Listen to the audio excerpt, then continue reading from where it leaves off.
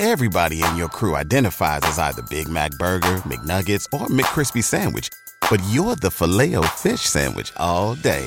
That crispy fish, that savory tartar sauce, that melty cheese, that pillowy bun. Yeah, you get it. Every time. And if you love the Filet-O-Fish, right now you can catch two of the classics you love for just $6. Limited time only. Price and participation may vary. Cannot be combined with any other offer. Single item at regular price. Ba-da-ba-ba-ba.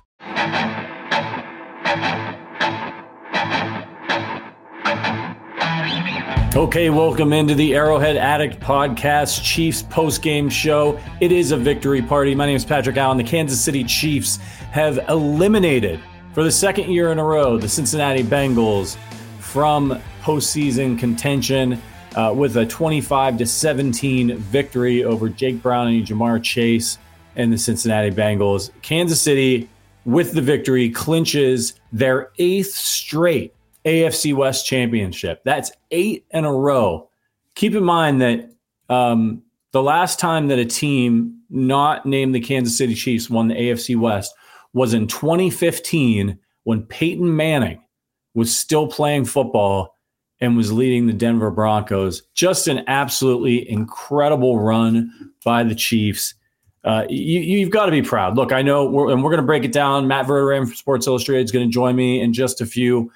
But you should be proud tonight as 2023 winds down of your Kansas City Chiefs and what they have accomplished over the course of this run of just absolute dominance of the AFC West. And the door is wide open for them to continue on this run. They've got some things they've got to fix. I don't know how this season's going to end. It probably won't end in the Chiefs hoisting a Lombardi trophy, although stranger things have happened. But the Chiefs, absolutely incredible run of dominance.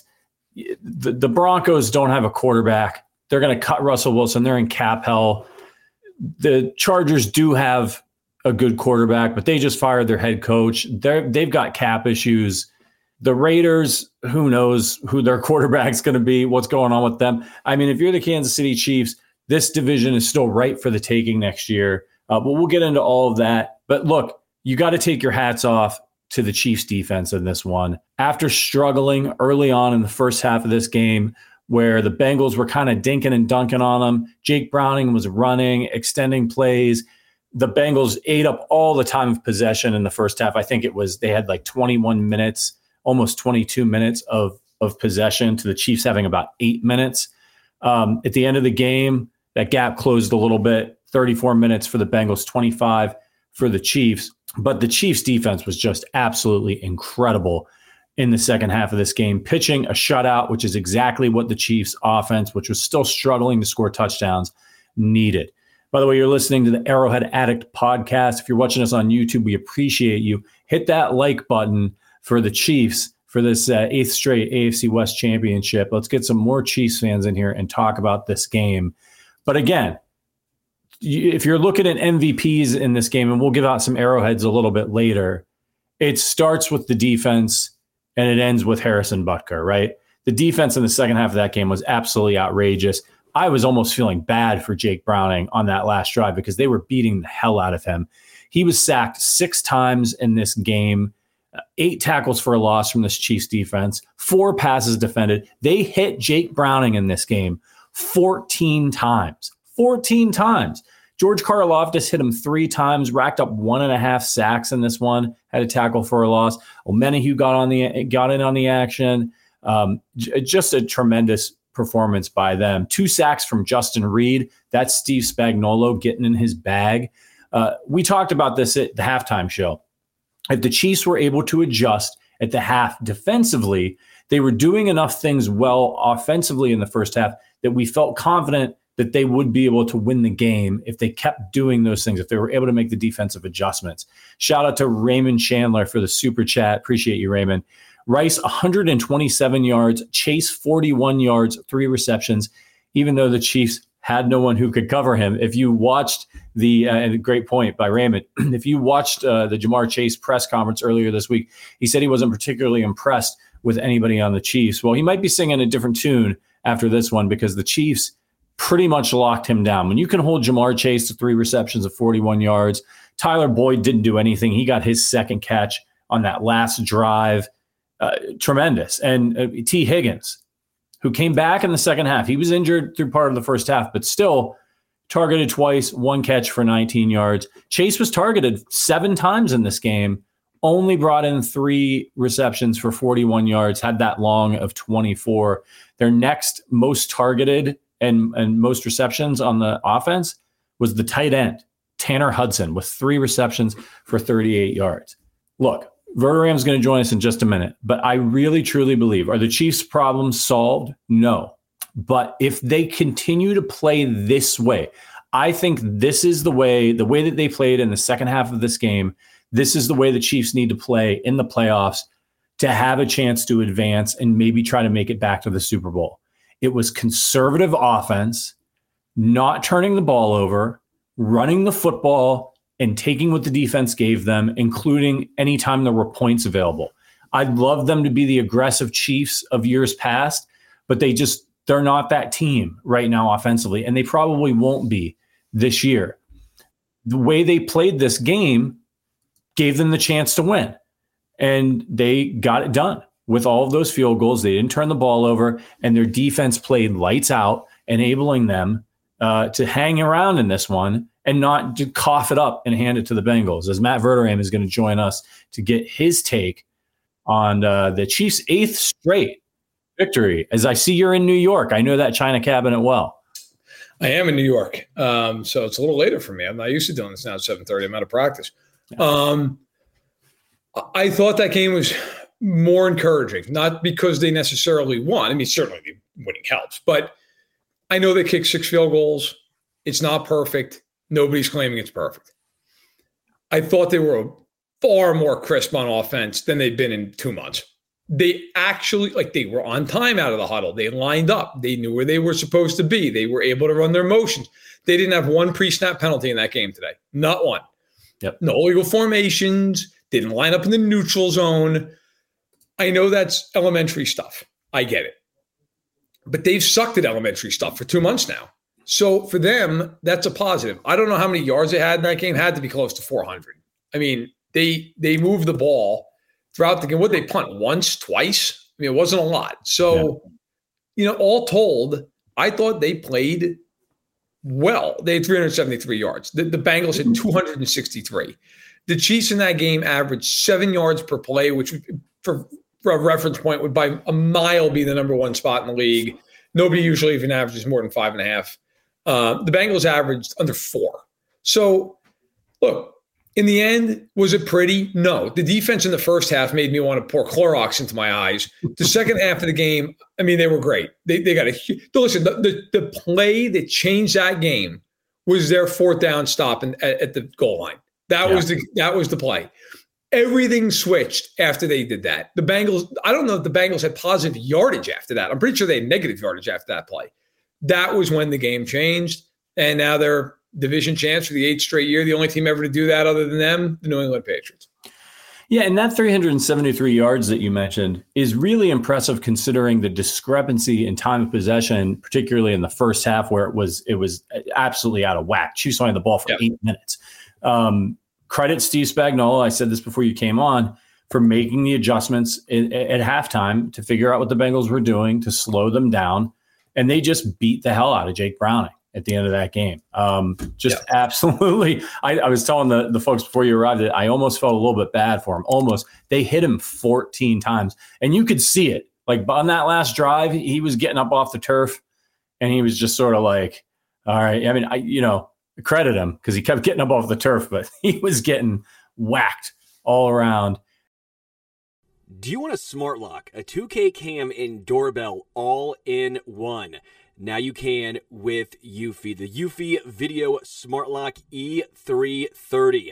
Easy to install. All you need is just a Phillips screwdriver. So easy that even I figured out how to install it. It's a keyless entry, so no more fumbling for the keys, which, by the way, I didn't even have a key to my front door. I had to go through the garage, so I would be SOL if something were to happen, but not anymore with Eufy. It's keyless. You have no monthly fee, unlike other brands that charge monthly fees. Your recordings locally and never have to pay for storage, and the customer service is top notch. Now, let's be real, I didn't have to use it. I figured out how to use that Phillips screwdriver to install. Trust me, guys, I'm not lying to you. It is extremely easy. But if you have issues with your Eufy or installation, be rest assured Eufy's on standby for you 24/7, so you can enjoy a worry-free experience with an 18-month warranty. If you want to check it out, which I highly recommend you do, check out the Eufy Video Lock. That's EUFY Video Lock. Or visit eufyofficial.com/video lock to see how you can gain complete control of your door. Everybody in your crew identifies as either Big Mac Burger, McNuggets, or McCrispy Sandwich. But you're the Filet-O-Fish Sandwich all day. That crispy fish, that savory tartar sauce, that melty cheese, that pillowy bun. Yeah, you get it. Every time. And if you love the Filet-O-Fish, right now you can catch 2 of the classics you love for just $6. Limited time only. Price and participation may vary. Cannot be combined with any other offer. Single item at regular price. Ba-da-ba-ba-ba. I was saying, just as you were coming in, that if the Chiefs are going to advance in the playoffs, this is exactly how they have to play, which is take care of the football. Don't try to be heroes on offense. Just take care of the football. Don't be a net negative, and let your defense do its thing and try to put up enough points to win the game. Do you agree with that? I do. The offense has to turn some of the field goals into touchdowns, but I thought overall, other than a turnover, I thought offensively they actually showed real signs of life in this game. Yeah. And I think the one thing that we saw, early in the year, Rashee Rice was almost getting his yards exclusively at the line of scrimmage and then running. They're starting to get to the point now they are throwing him the ball down the field. I mean, that pass down the field to him was gorgeous. And he just gone 67 yards down the sideline. Good luck. That kid, if Kelsey's going to be doubled all the time, fine. Throw it to Rashee Rice. I mean, I'm not even going to get into the MVS stuff because I'd like to enjoy my night. Why he continues to play, I'll never understand it. He stinks. But Pacheco had a huge night. Early on in that game when nothing else was really clicking, Pacheco kept him in that game almost by himself. And the run blocking was very good. I thought, listen, I want to give credit where it's due to. Jawan Taylor has stunk for weeks on end. I thought Jawan Taylor played a really good game. I really, against edges who can get pressure, who can get home, who are good rushers. He wasn't perfect, but he was good. But I think, you know what? It's a weird thing. Normally the last handful of years, we always sit here and we know when the Chiefs play, they're going to get too high against them all game long. That's not happening anymore. Right. They're getting a lot of one high. And if teams are going to go one high against them, they have to throw the ball down the field. Yeah. Throw to Rice, throw to Hardman, throw to Watson. I don't care. Even if you miss, you have to threaten teams with that. They did that tonight, and they got huge chunks out of it. Yeah, I think that was a big standout thing for me in this game offensively was it wasn't just dinking and dunking. They took the shots and they got explosive plays, which is explosive plays have just been completely absent from this offense. You had the 37-yard run from Pacheco. You had the 67-yard catch and run with Rashee Rice, a 41-yard pass to Justin Watson, a 21-yard pass to Isaiah Pacheco, and you would have had another big play if MVS could catch. Now, it was a little out in front of him, but he didn't get the benefit that of ball right through his hands. Yeah. I mean, and by the way, with him, it's the only thing I'm going to say about him because I don't want to waste my time. That ball that he dropped egregiously, the first one, and then he looked at Mahomes and made this motion like it was behind me. I don't know how Mahomes didn't walk over there and get into a fist fight with him. Are you kidding me? First of all, it wasn't a bad throw. It was right on you. Second of all, you've dropped every ball under the sun, and you're going to complain to your quarterback because he threw the ball 3 inches behind you on your hip. Are you kidding? He was getting sacked too. Anybody in the NFL would tell you they should catch that ball 100 times out of 100. So in any event, that's fine. They'll save $12 million on him. I also will. I will say this now in a joking manner because it didn't cost him. I truly appreciated Richie James almost putting me into arrhythmia when he fielded a punt in the fucking end zone. What is happening?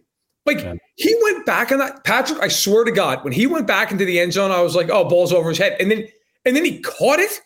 And I was like, oh my God, he's going to try to run this ball. And he almost got tackled at the 1. And then he was able to get himself to the 9. That play, that would have been an all-timer is something catastrophically went wrong there. Yeah. Well, I mean, like if he muffs that and they recover it in the end zone, is that the first time a punt's ever been muffed and recovered for a touchdown by the other team in the end zone? Yeah. It has to be. It's unbelievable. Credit him. He made up for it a little bit later. Big return. With a big return, and took care of the football on that return. I was panicking. It really reminded me a little bit of the Kadarius Toney return in the Super Bowl.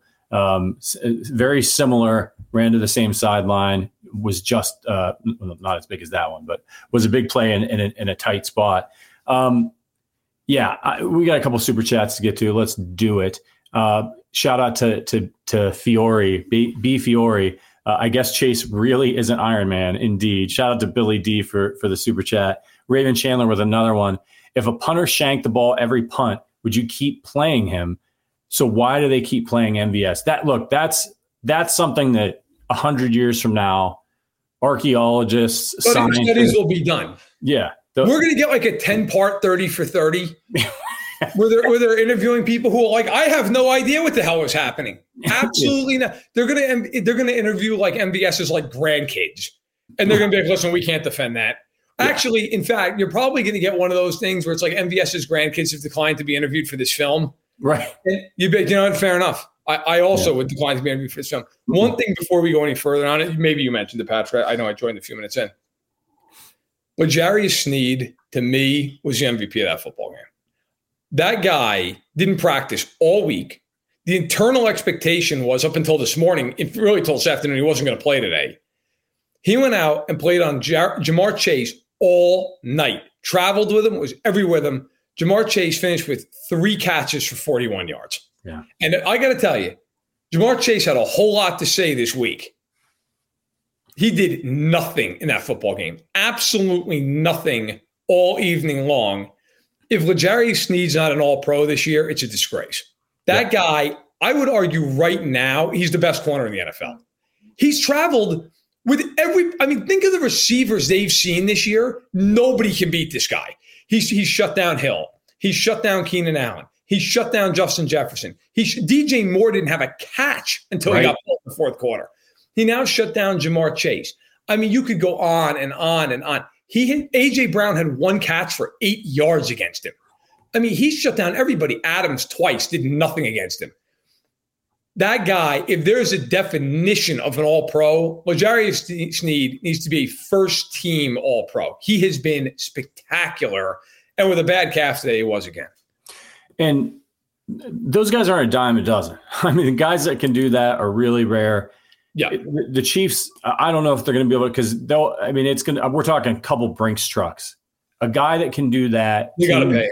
Yeah. Teams are going to open up the pocketbook for him. So if the Chiefs want to lock him up before he has a chance to hit the market, they're going to have to be the leaders in the clubhouse with paying him. And I think he'd be worth every penny. You know, I hate to say it, but if you're deciding between him and Chris Jones at this point in their careers, there's no choice. At this point, and I am the biggest Chris Jones supporter you'll find at this juncture. You sign on L'Jarius Sneed. I mean, he's 26. He's got his best years you would think ahead of him. Jones has been very good this year. There have been times I know he's had a couple games where he's been quiet, but look, he's been very good for them. They're going to really miss Chris Jones. If L'Jarius Sneed comes in at 4-80, you pay him, period. Like that guy, when you have him and McDuffie, that's special. Like you can't do anything against them in passing. I mean, nothing. Not one team has thrown for 300 yards against them this year. Nobody. And by the way, I forgot about Stephon Diggs with 4 catches for 24 yards. And McDuffie played against Big Game Gabe and had 0 catches for 0 yards. Like, if there's a recipe for the Chiefs to find the way to the Super Bowl this year, it starts with those 2 guys. Yeah. Where you just shut teams down, where they just can't score, and then your offense does enough like we saw today, where you just, you get 4 or 5 good drives, maybe, hopefully it turns into a few more touchdowns than today, but maybe you turn 5 good drives into 2 touchdowns and 3 field goals, and you win 23-17. I mean, that's how they're going to have to win. But with those 2 guys at corner, they give themselves a shot. Arrowhead Addict Podcast. If you're watching on YouTube, do us a favor, hit that like button and let us know in the chat what you thought of the game. Shout out to Derek Watson for the super chat. The defense made the second half adjustments. Give Spags and the defense all the credit. They deserve it. absolutely. And shout out to Billy D. I suck at super chat, so I apologize at the repetition. Can someone please tell me why we're not utilizing the run and play action? Look, they ran well in this game. I thought it was really interesting. I thought they'd run a lot more in the second half, but they were seeing looks down the field and they opened it up a little bit and it seemed to work out for them. And credit to Pacheco. He ran really hard in the second half of that game and helped them milk that clock. 18 carries for 130 yards. I would like to see a little bit more play action from the Chiefs. If they're going to run a little bit more, I think it's really going to open things up for them. But they did what I asked them to do in our pregame show, which was run the ball early and open up for the pass. That's exactly what they did. It worked. Chiefs won. I wanted to ask you, Werner, real quick, and I don't want to spend too much time dwelling on MVS, but please let's not. I can't. And I said this at halftime. I'm actually to the point where I'm not even, right. I'm not even mad at MVS anymore. I feel like he's at the point where Dan Sorensen was, where it's just like, for whatever reason, he can't play anymore. And they keep putting him out there. And it's sort of like, it'd be like, I said this at halftime. It'd be like if they put me out there at quarterback and I'm just getting creamed and I can't throw the ball. And I'm 40-year-old man and people will be blaming me. They'd be like, why in God's name would you put that guy out there? He obviously shouldn't be in an NFL game. And I just feel like, with all due respect to MVS, that's where he is right now. He's not there physically. He's not there mentally. He's not able to perform. The problem is he is physically there. That's the problem. Yeah. He is physically present. He is not present in any other fashion. I'm pretty sure legitimately he played like 90% of the snaps tonight. Like, he was out there a lot. He almost never came off the field. I don't know what it's going to take at this point other than maybe like a full-blown intervention, and I don't even know if that's enough. That being said, listen, man, like Mahomes, I thought was right in the way he treated him. Like, look, you're going to be out here and you're open. I'm going to throw you the ball. And if you can't catch it, that's your problem. Like, I'm done with this. I'm not going to avoid you. I thought that of all the things offensively tonight that I was happy with, the thing that probably made me happiest, other than the fact they didn't have any penalties on the offensive line tonight, which is huge. I thought the best thing was that Mahomes was in rhythm for the most part.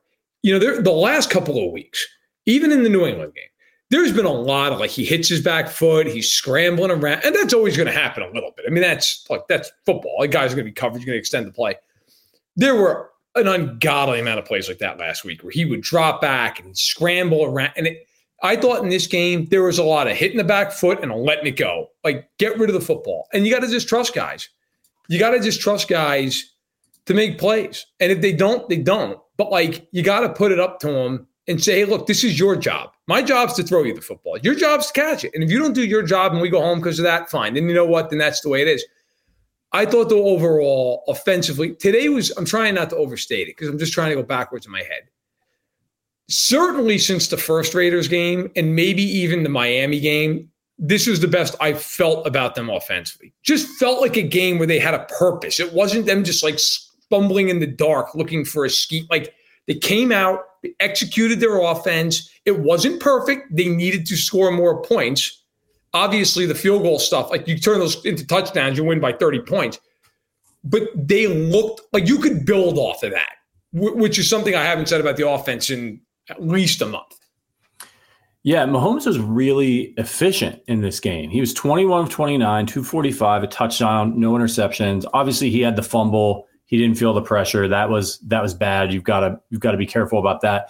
But I thought otherwise, there were a couple of moments where maybe he was even a little too conservative, where he could have taken off on a play, where he checked it down a little bit too quickly.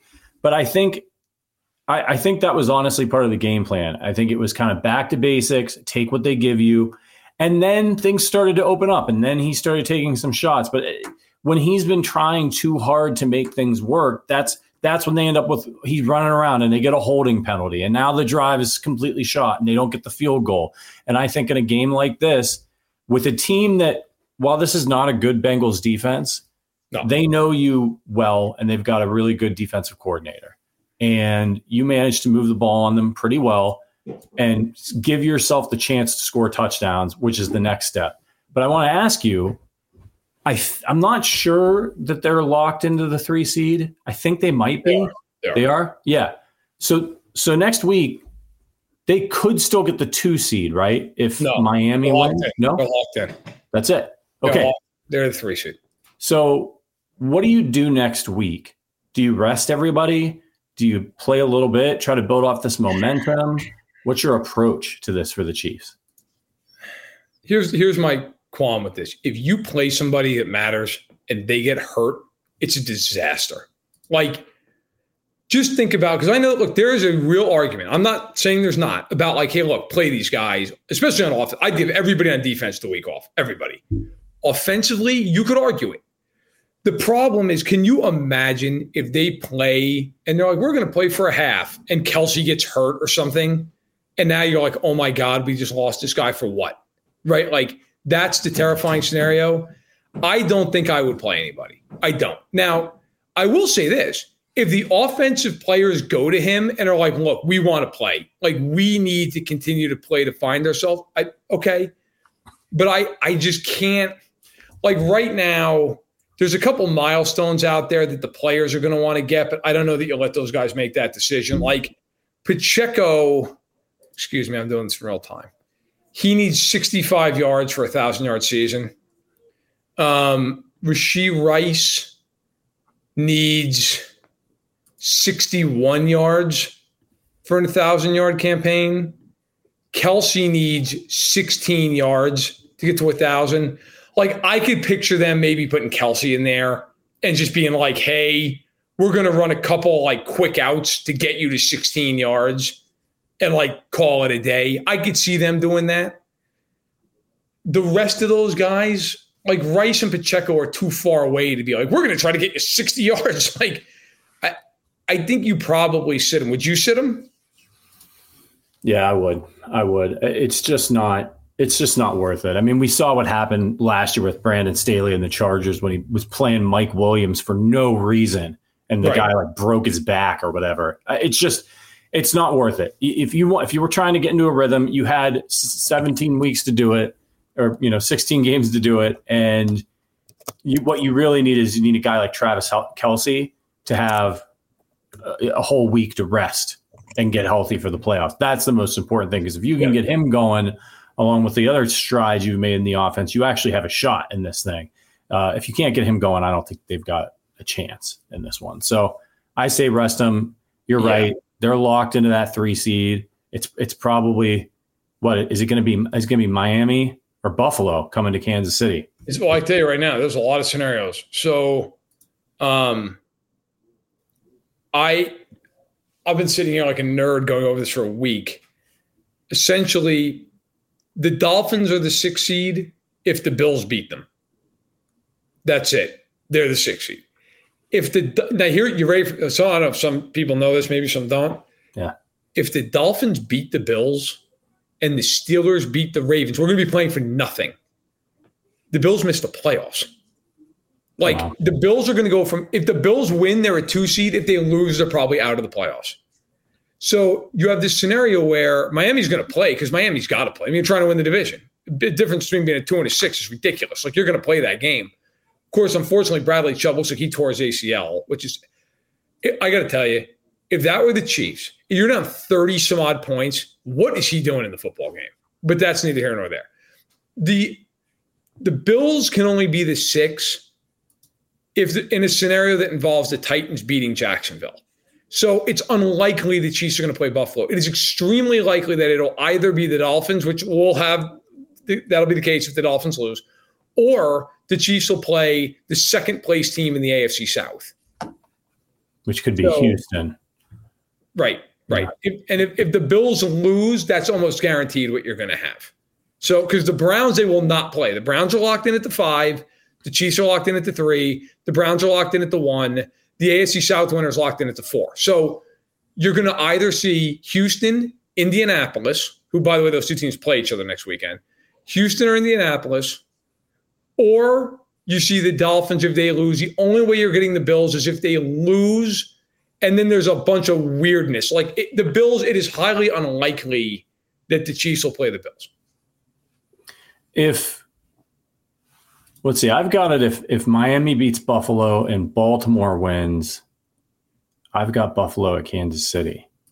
If what happens? If Miami beats Buffalo and Baltimore beats the Steelers, I'm getting Buffalo at Kansas City. Oh, that's if the Titans beat the Jaguars. The Titans have to beat Jacksonville. Yeah. Yes. Yeah. So, unless the Titans beat Jacksonville, Buffalo's not going to Kansas City.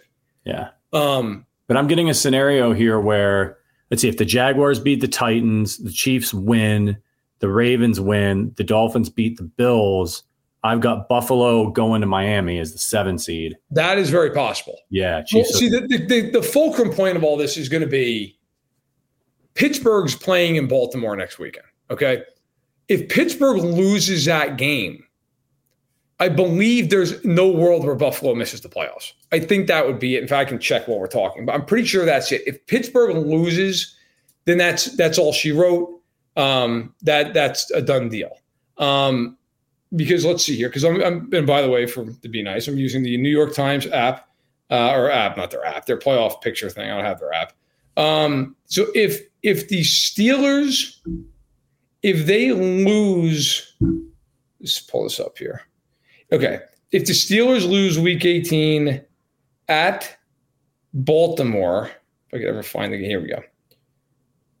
The Bills are in the playoffs. Okay. Now, if the Steelers win and Buffalo loses, the only way they make the playoffs is if Jacksonville loses. Right. So essentially, I know this is a lot of, if Jacksonville wins and Pittsburgh wins, Buffalo is in a scenario where it wins, it's the 2 seed, it loses, it's out of the playoffs. If you're the Ravens, and the way the Ravens are playing, they shouldn't be scared of anybody. But if you're the Ravens and you're going into that game, are you kind of like, you lay down like a dog in this game. Right. Okay, first of all, you can't have any injuries. Okay, you just can't. That's insane. Secondly, if you're the Ravens, my God, put Mason Rudolph in the playoffs. Are you kidding me? Like, right. I don't care how much you hate that team, right? It's like if the Chiefs were like, hey, guys, if you sit, it might be Aiden O'Connell. But if you play hard, it's Josh Allen. I don't care how much you hate the Raiders, right? You're like, hey, come on in. Like, I mean, if you're the Ravens, you lay down like a dog in the street in that football game. Go, hey, great, please beat us. And then you hope that Miami wins. Now, the way Miami's playing, I don't know if Miami's winning anything, but if Miami wins that game, and let's be clear too, Miami's going to be desperate as hell in that football game. I mean, that is going to be a wild game. And, one thing too, can it just be said, the Bills look like shit the last 2 weeks. Like this idea that the Bills have been like this force to be reckoned with. There are Kadarius Toney toe from losing that game.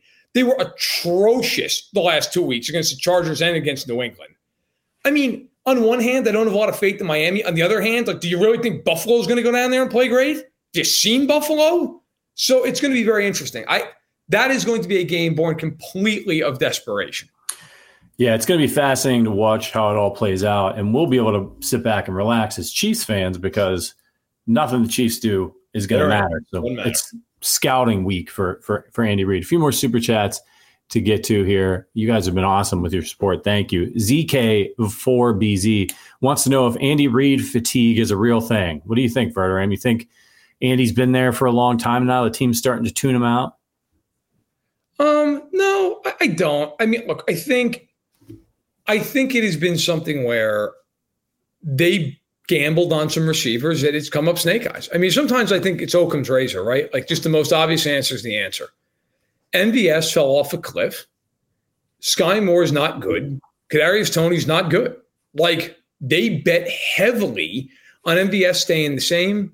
They bet on Moore being good. They bet on Toney being good.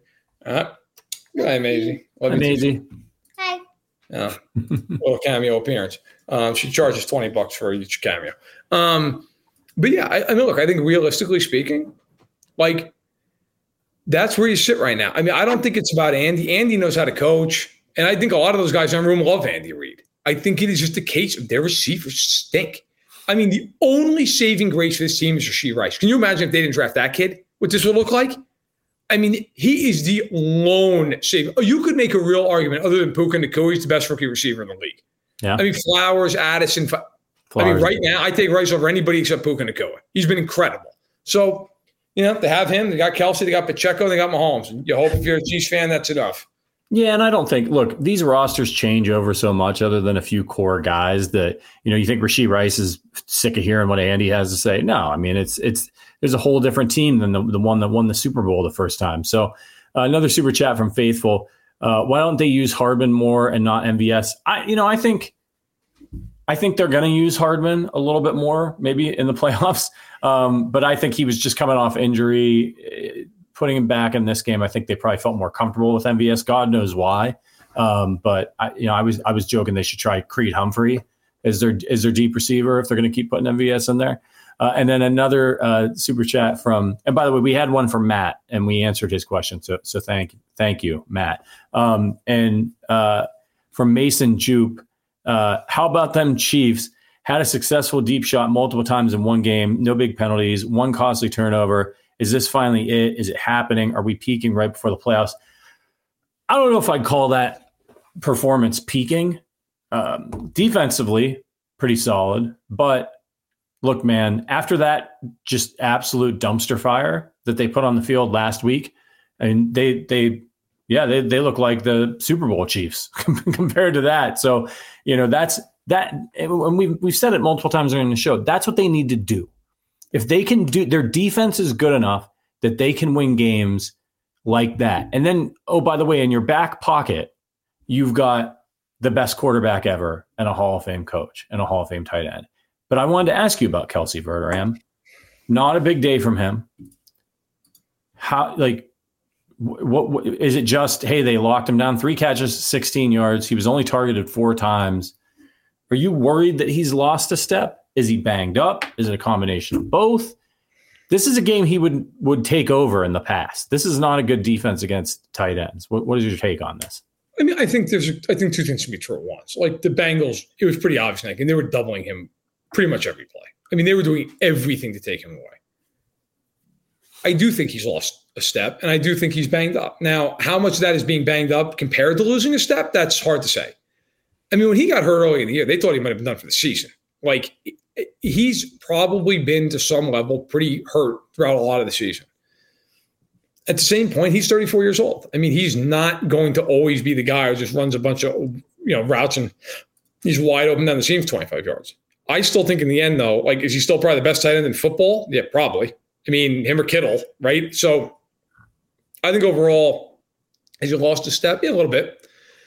But, in the end, if you're the Chiefs, look, man, Kelsey and Rice and Pacheco and Mahomes are the offense. And you're going to have to ride that as far as you can ride it. And in this conference, I think it's pretty clear the Ravens are the best team right now. I also think I've seen this movie with the Ravens, and I wouldn't be totally shocked if they lost in the first playoff game they have. I think they look great. But, would anybody be truly shocked if they lost in the divisional round, the AFC title game? I mean, I wouldn't be. So I think if you're the Chiefs, are the Ravens the favorites right now? 1,000%. Is there anybody else in the AFC that you're like, that team's just demonstrably better right now in Kansas City? No. And if the Chiefs got to the AFC Championship game, played Baltimore, would I give them a shot in the game? Yeah. I mean, I would. So I think the difference with the Chiefs right now is for years you just went in with such an amount of confidence. I think right now you go into it with a lot of trepidation and you just know, this team doesn't have the margin for error it once had.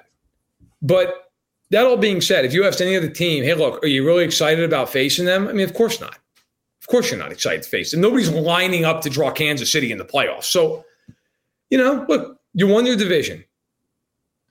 It was hard to get to the playoffs. You got there.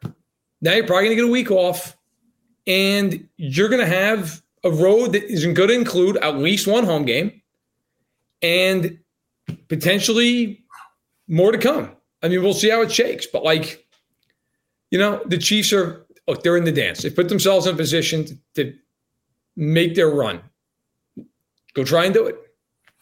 Yeah, and, if you look at the way it's shaking out for the playoffs, you got a Cleveland Browns team that should take care of – I think they'll go on the road and beat Jacksonville. So do I. And Then in the divisional round, they'd be going to play a Baltimore Ravens team that they know very well, that they have beaten this year without a quarterback, by the way. Without a quarterback. They had no quarterback when they beat the Ravens. Flacco's playing out of his mind. Can you imagine the theater of that one? Joe Flacco as the quarterback of the Cleveland Browns going to Baltimore and knocking them out of the 1 seed. Tell you what, they'd have a shot. That team, they're weird. I got to be fair. I could see the Browns also just absolutely falling apart in the playoff game because Flacco's thrown like 10 picks.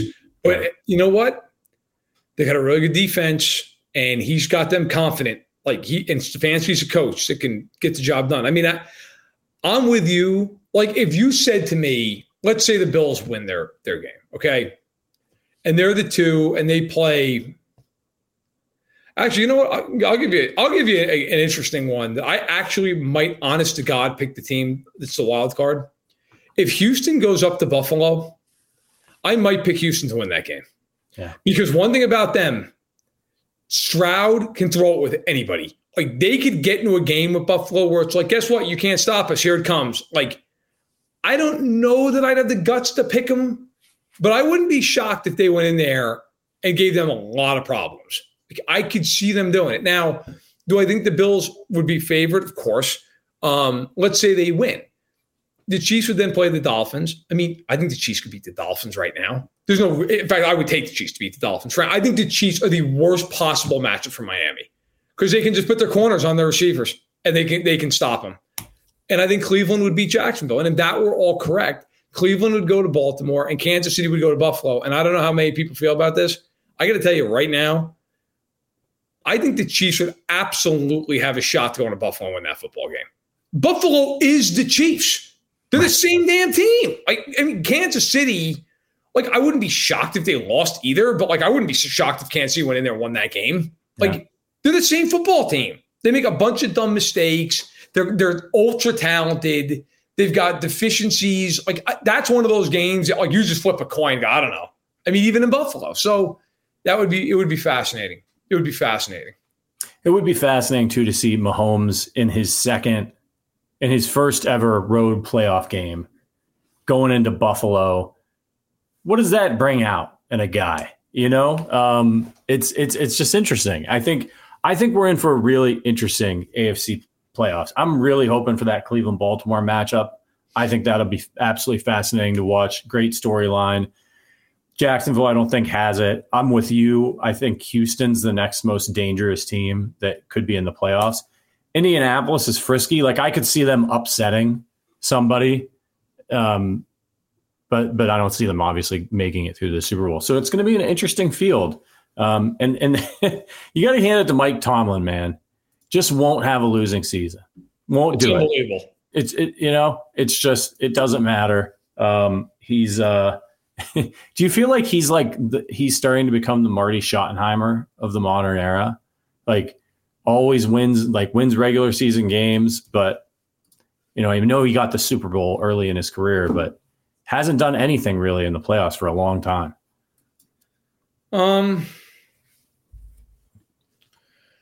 I think that Tomlin, because of that Super Bowl, will walk into the Hall of Fame one day, where unfortunately I don't think Marty ever will, though I think Marty frankly deserves to. I mean, I get it. Like, I get the whole, he never got to a Super Bowl. Okay. I mean, I think Chuck Knox is a massively underrated coach. The guy did nothing but win for 20 some odd years. Like, I mean, I'm sorry. Who's a better coach, Marty Schottenheimer or Gary Kubiak? I mean, what are we talking about? But in any event, no, I think Tomlin to me is the epitome of, like, hey man, just finds a way. Just find ways. Like, it's incredible how often you look at the Steelers and you're like, they have no quarterback. They have no this. They have no that. And they just win anyway. I mean, the year that the Steelers came to Kansas City and got boat raced Roethlisberger's last game, you could have played in that game at quarterback and been more effective. Like, it was unbelievable how bad Roethlisberger was. That's the only game from a Chiefs perspective I can remember sitting there and being like, oh my God. Like, I almost feel bad for this guy. It's just so bad. Like, this is like pulling a 50-year-old man out of the stands and being like, hey, you want to throw some passes in a playoff game, see what happens? They get to the playoffs with that guy. Like, Tomlin, to me, is an unbelievable coach. And the fact that Steelers fans a lot of times are like, they should get rid of him. Like, do you understand how many teams would hire that guy? Yep.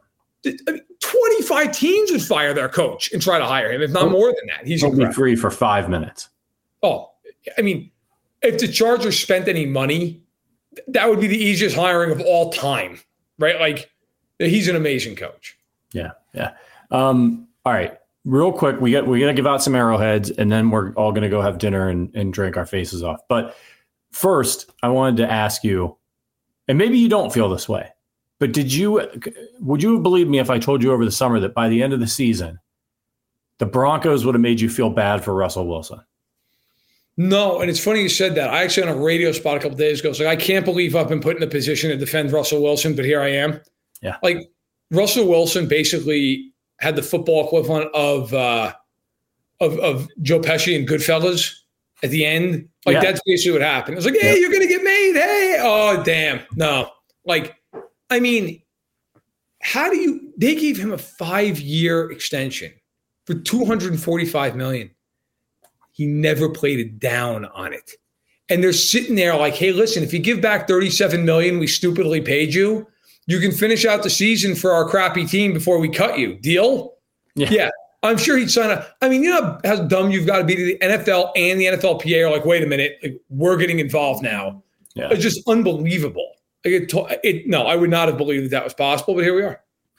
And what do you think of Sean Payton? He just seems like an absolute asshole. You know? I mean, it's unbelievable. I like early in his career in New Orleans, I liked Sean Payton. Thought he was an interesting coach. Then you had the Bounty Gate thing, and that, like, he just, ever since he arrived in Denver, it just seems like he's buying into his own hype, and it's pretty awful, man. It's not great. It's not great. I mean, you know what? My problem with Peyton is, like, everything's everybody else's fault. Yeah. I mean, I got to tell you, I've watched about every snap of them this year. He's not been good. Yeah. Like, and I'm not sitting here pulling any kind of rank for Russell Wilson. And Russell Wilson's not been good either. I know people look at his numbers. They're like, oh, well, look, he threw 26 touchdowns. Russell Wilson has not been good this year. He's been better than he was last year, but he's been an average quarterback. I don't have any problem with Denver moving off of Russell Wilson. And hell, I would have deep concern if they didn't move off Russell Wilson at some point. But this idea that he's so bad that he's held back Sean Payton, does anybody think next year that team's winning 12 games? Like, who the hell's going in there? You're eating $85 million in dead cap. What are they going to do? Draft Bo Nix and go to the Super Bowl? I mean, no, I agree. I think it's a horrible one. All right, let's give away some arrowheads for this one. Chiefs win the division 8 years in a row and eliminate the Bengals for the second year in a row, which, if you're a Chiefs fan and you dislike the Bengals, that's a nice feeling to end the year with, sending them home, Burrow or no Burrow. 2 years in a row sent the Bengals home. Yep. But who gets an arrowhead from you for their performance in this one? Snead. I thought he was the best player on the field. And the guy didn't practice all week with a calf injury. I mean, I honestly think it's almost gotten to the point we take it for granted. He's so dominant that it's like, oh, well, that other team's number one receiver isn't going to do anything. I mean, we know the luxury it is in the NFL. Like, they play Miami in round one, and you can just be like, Tyreek Hill's just not going off in this game. I don't care. I just put L'Jarius on, and that's it. Snead would get one. And shout out to Carl Loftus, who went over 10 sacks. So he gets another one for me, too. Yeah, three quarterback hits for Carl Loftus. Great game by him. Yeah, really solid game for him. Look, it's got to be Rashee Rice. 5 receptions, 127 yards on 6 targets. Caught almost everything that was thrown to him. And then Isaiah Pacheco, man. He's the heartbeat of this offense. As he goes, I think they go. I think as they head into the playoffs, it should be a priority early in games to get him going. Find a way. Get him going. Passing game, running game, whatever. Get him going. If you can get him going, I think it's going to make everything else easier for your offense. And shout out to the offensive line in this one, who did a good job, blocking so that he could get going in this one, and late in allowing Mahomes for the most part. You have a little bit of pressure, but good for Wanya Morris. Not giving him an arrowhead, but he's been asked to do a really It's been thrown into the fire. It's been a pretty, like, hey, man, go out there and block one-on-one all game and hope for the best. I mean, you're asking a lot. By the way, the Chiefs overall, 1 sack in the first half, 6 sacks total. Justin Reed had 2 of them. Yeah. George Karlaftis 1.5, Amenahu a half sack, Wharton a sack, Jones a sack. They hit him 14 times in that game. I mean, 10 is a huge number. 14 times. And by the way, Jamar Chase, 3 catches, 41 yards. T. Higgins, 1 catch in that game. Yeah. And shout out to Mike Dana, who had 2 quarterback hits. Actually, it's pronounced Dana. We've been calling him Mike Dana on the show for about 3 years now. Is what it is. He's just been tremendous as a Chief. Really great value for them. I don't know if they're going to be able to afford to bring him back. Somebody's probably going to throw some money at him, and it just might not be economically feasible for them. But another nice season for him. And you've heard the guys on the team talk about how he always just shows up, is always where he's supposed to be. So another good game for him, making an impact, and hopefully he can carry it on into the playoffs. All right, Verram, what do you got going tonight? I think I saw Lance creeping around in the reflection there. You guys, you going to tie one on tonight? He's already drinking bourbon currently. I'm also going to drink bourbon. I'm bringing 2 bottles back to Rockford when I leave here tomorrow, but we'll see. Maybe I won't have 2 bottles to bring home after that. I was just about ready to start doing pulls during the first half of that game. Yeah. It was like Jake Browning was like Fran Tarkington scrambling around. But in any event, just going to, hang out, cover Sunday Night Football for SI and then watch the ball drop. I will say this. I have to say this at the end.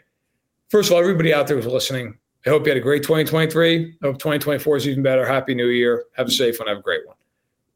It always cracks me up in the Central Time Zone when the ball drops in New York City and people are counting it down. It's like, bro, you're at 11 o'clock.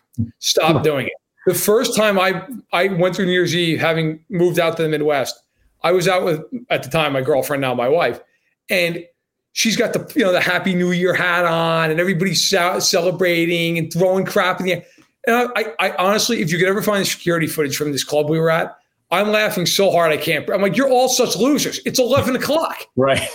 What is happening? Yeah. It was so anticlimactic because it was a Happy New Year in an hour, maybe. And then they at midnight again, they're like, yeah, again, Happy New Year. I mean, I'm glad at least I'm in New York for this because that's so embarrassing. Yeah. And Chicago also has the absolute worst show. It doesn't even count as a show. It's horrible. It's so dull. They're bringing in like people like Happy New Year. They're bringing like E-list celebrities from the early 90s. Like, I mean, it is absolutely horrible. We just watched the New York one. I mean, look, they're all bad with like terrible musical performances and drunk idiots, but like at least you get the big ball drop in Times Square and all that. And the other thing that you maybe will take offense to this as a New Yorker, but it pisses me off. They play Old Lang Syne for like 15 seconds, and then they play Start Spreading the News. And listen, I lived in New York for a decade. I love Start Spreading. I agree with you on this, actually. Yeah. Play Old Lang Syne, play the whole damn thing, and then play Start Spreading the News. It just drives me nuts. By the way, everybody at Times Square is so inebriated, they're urinating all over themselves. By the time they Start Spreading the News, like you could play like Don't Stop Believing and nobody would know the difference, right? So I'm with you on that. I just find the whole thing like it's all ridiculous. Like the ball drop, it's like it's cool because it signifies the new year and like that's our thing and that's cool and that's fine. But like it's such a holiday of like we're gonna get absolutely annihilated, and then you start the new year just hungover and in deep pain. And look, the worst part of growing up with New Year, and I'm not gonna do the impersonation, is poor Dick Clark at the end of this thing. Oh yeah. The man is an American icon, has a stroke. God bless him, survives it. He's in his 90s, and ABC's like, hey, Dick, get in here because Seacrest can't do the last minute of the countdown. So we're going to need you to, the poor guy, right? They dress him up. He's out there, it's freezing. Yeah. And they got this guy counting down from 10. You're like, my God, can't they run like a clip of him from like 1995 when he was in good health and like just have him count from 10 then, like just superimpose it or something? Like every year, this poor guy, they trot him out there and like, oh my God, Dick Clark again. Like, and then, Happy New Year. And I always felt like Happy New Year. I'm like, oh my God, I felt so bad for him. Yeah. Like, and then of course, God rest his soul, he passed away. But like, the man had dignity. Yeah. And they trotted him out there. I mean, at some point, like, do you just maybe say, hey, Dick, listen, we're just going to have you, we're going to celebrate from home, Yeah. ABC everybody involved should be brought up on charges for that. Agreed. Well, listen, everybody, hit the like button on your way out on YouTube. Thank you to all of our listeners and viewers throughout the whole year. It's been another awesome year of support. Our show has grown by leaps and bounds. Again, that's all thanks to you guys and your support. You're who we do it for. So we're wishing all of you in the Chiefs Kingdom, and hell, even you Bengals fans, the Bills fan, our guy Axon Jackson, who's out there somewhere, I know. Happy New Year. Be safe out there. Somebody was saying in the comments, if you're out and you're drinking, call an Uber, call a cab. Don't be part of amateur hour. Don't be a clown. Don't get yourself or somebody else into trouble. Just have a good time. I know those surge prices go crazy at midnight. Wait 45 minutes. Have a seltzer water, and they'll go back down. Thank you again for everybody for your support. We will be back next week with our regular slate of shows. We'll break down the playoff picture for you. We'll have all the fallout on arrowheadaddict.com. You, of course, can read all of Matt's fantastic work over at sportsillustrated.com. And again, thank you guys so much for your support. Shout out to producer Richard for working with us here late on New Year's Eve, and to all of the Chiefs Kingdom. See you next week. But until then, as always, go Chiefs.